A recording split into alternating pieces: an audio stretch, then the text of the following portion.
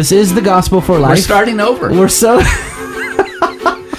are so glad that you joined us today. This is Radio Purgatory. For every 15 minutes that you listen here, you can erase 1 hour of bad listening experience anywhere else. Which is partly the first couple minutes of our introduction. That's the bad radio terribly part. Embarrassed. I think this is penance for you. I'm pretty sure. So this is where we hit the reset button. You are listening to the Gospel for Life. Welcome to our show. Around the table with me is Jonathan Van Hugen from Dayspring Reformed Church, Josh Bales from The Well, Hugh Orr from Riverside in Emmett, Idaho, and I am Russ Herman from Cloverdale United Reformed Church, and it is so good to have you with us. It is. If you're listening to us, you must believe in the perseverance of the saints. That's right. Because you are persevering through us.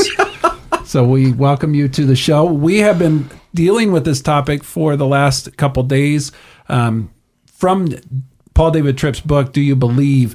A helpful book in helping us apply doctrine to life. And today we want to specifically get to why does this doctrine matter day by day, moment by moment, to how we live? That's right. How has it changed your life knowing that? That's right. I'll just ask that question around the table. How has that changed your life knowing about the perseverance of the saints? That's right.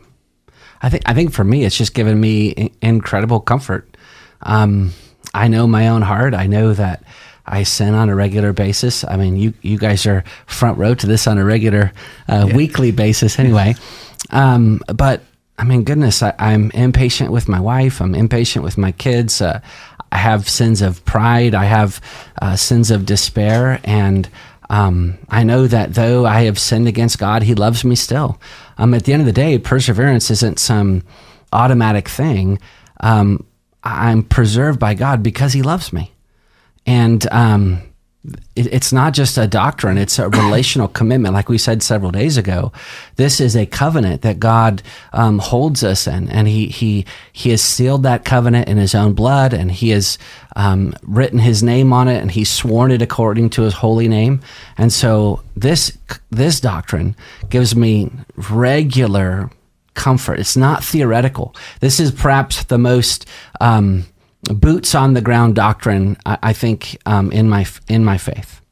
I have 5 children, and I think over the years of raising those children, my youngest now is 15. So most of my children are in adulthood or right there. I think I can say that the number one thing that my children needed was to know that their mom and I love them. And that love was not dependent upon what they did or didn't do. They didn't earn our affection. They had our affection. They had our love. And that is what allowed them to live lives of security. And I would say that that's what this doctrine has done for me with regard to my faith. Mm-hmm. It gives me a sense of security. Each day I can wake up and say, I am loved by the great triune God. I don't have to earn His love. I can't lose it. I have that sense of security. I'm forever a child of God. Just what my children need is what I need. Because as Josh said, we mess up more than we get it right. And if you have a belief where you think, well, I can lose my salvation, or I can lose the love of God, that you're going to be miserable. If my kids had to grow up in an environment where they were constantly having to earn my affection, what an awful way to live. Yeah. And so for me, it's given me security. It allows me the freedom to live and even make mistakes, because those mistakes don't have any eternal significance. There's a passage in John's Gospel, chapter 5, verse 24. Truly, truly, I say to you, whoever hears my word and believes Him who sent me has eternal life. He does not come into judgment, but has passed from death to life. And that speaks to this idea of eternal security. You know, we've talked about once saved, always saved, which I don't think is a helpful or really good phrase to use. Perseverance of the saints, preservation of the saints, but eternal security. The fact that it's God that's holding me, that I do not have to, in my own power, bring myself to him. He has come to me, and he has me in his hand, and I can never be lost. And so it is, as all of you have said, a very comforting thing. And when we have people in our own churches that struggle with assurance of salvation, I think this doctrine is just very helpful to point to them and point them to Christ, that it's not in them that their salvation depends. It's in him, and he has promised, and he is faithful. Amen. Yeah, I think for me, growing up in a broadly evangelical church, you would go to these church camps every year. You would see not only yourself but others get saved every year. There are multiple times. You felt like you were saved and unsaved, over and over again. You have theology that talks about the return of Christ and the rapture of the church and different things. And am I going to be left behind? That kind of. There was always these haunting things, these fearful things that were taking place in my life because of that. Because I was sensitive to the Lord, so what I should have understood was that sensitivity was given to me by God, so I was sensitive to my sin, so I wanted to confess those things. But at what point was I outside of Christ? Was the question that I would have, the fearful question I had. It wasn't until I understood these doctrines of grace. I was, fully convinced of my depravity, but, that unconditional election, that, this particular redemption where I knew that he died for my sins, and he had irresistibly drawn me and he would keep me. Once I got that, I had this overwhelming peace, the peace of God that passes all understanding. Mm-hmm. Yeah, guard my heart and mind in Christ Jesus. Yeah. This was what was missing without it, and this is what changed with it. Yeah. I think this also helps us to not only counsel ourselves as we've been going around the table, but counsel others. It helps counsel people through sin. I remember I was walking in the supermarket one time, and one of our members called me up, and she was crying because she just was hit with waves of how selfish she was, and she just didn't know what to do. She was a little bit inconsolable, and I said to her, "Oh, honey, you're way worse than you think you are." And Christ loves you. I mean, it's that couplet, right? Yeah. Christ loves you far more than you think. And she starts laughing. Because that's actually what she needed to hear. She was just kind of getting caught up to her sinful nature. And then this doctrine, I didn't use the words perseverance of the saints, but that's what's underneath it, is the covenant love of God. And I said, oh, he knows. He already sees. You're way worse than that. And God loves you. He's still holding on to you. And it I'm not saying this is like a magic bullet for anyone but it worked for her. Mm-hmm. And it was so helpful for her just to hear that covenant love that God loves her with.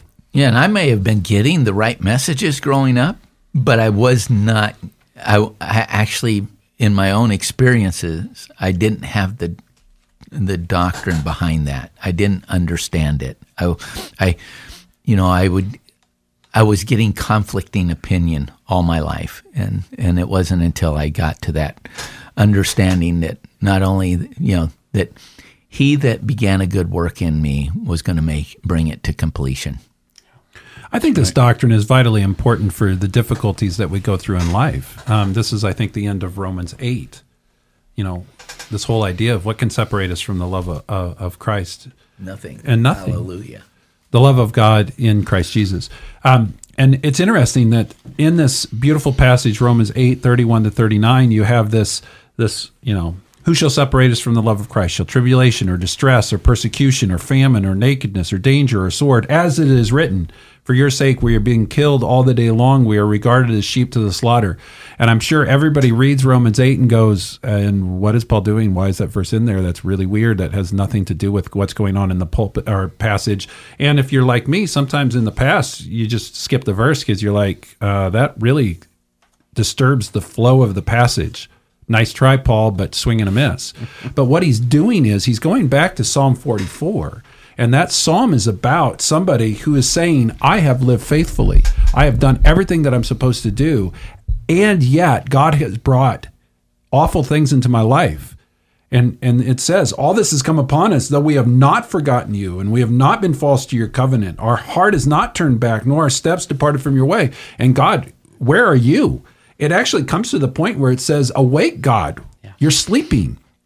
And the psalm ends by saying, rise up, come to our help, redeem us for the sake of your steadfast love.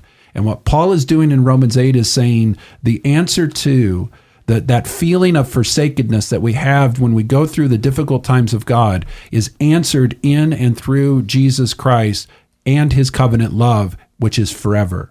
So even when you don't feel the closest of God, even when it feels like God is forsaken, even when you're saying, God, where are you? What God's response is, I am here. And there is nothing that can separate my love from my people. And it's the whole list that he gives in Romans 8. And I think it's masterful. It's just beautiful biblical theology. And this is why we need to trust the word and not our feelings. Our feelings are horrible indicators of reality, but go to the word. What does it say? Trust those promises. One of the hymns we sang last Sunday, following our own confession of sin and assurance, was a hymn that was written by James Montgomery Boyce on this passage, Romans 8. Ask a series of questions, and then it ends with each stanza ends with an acclamation.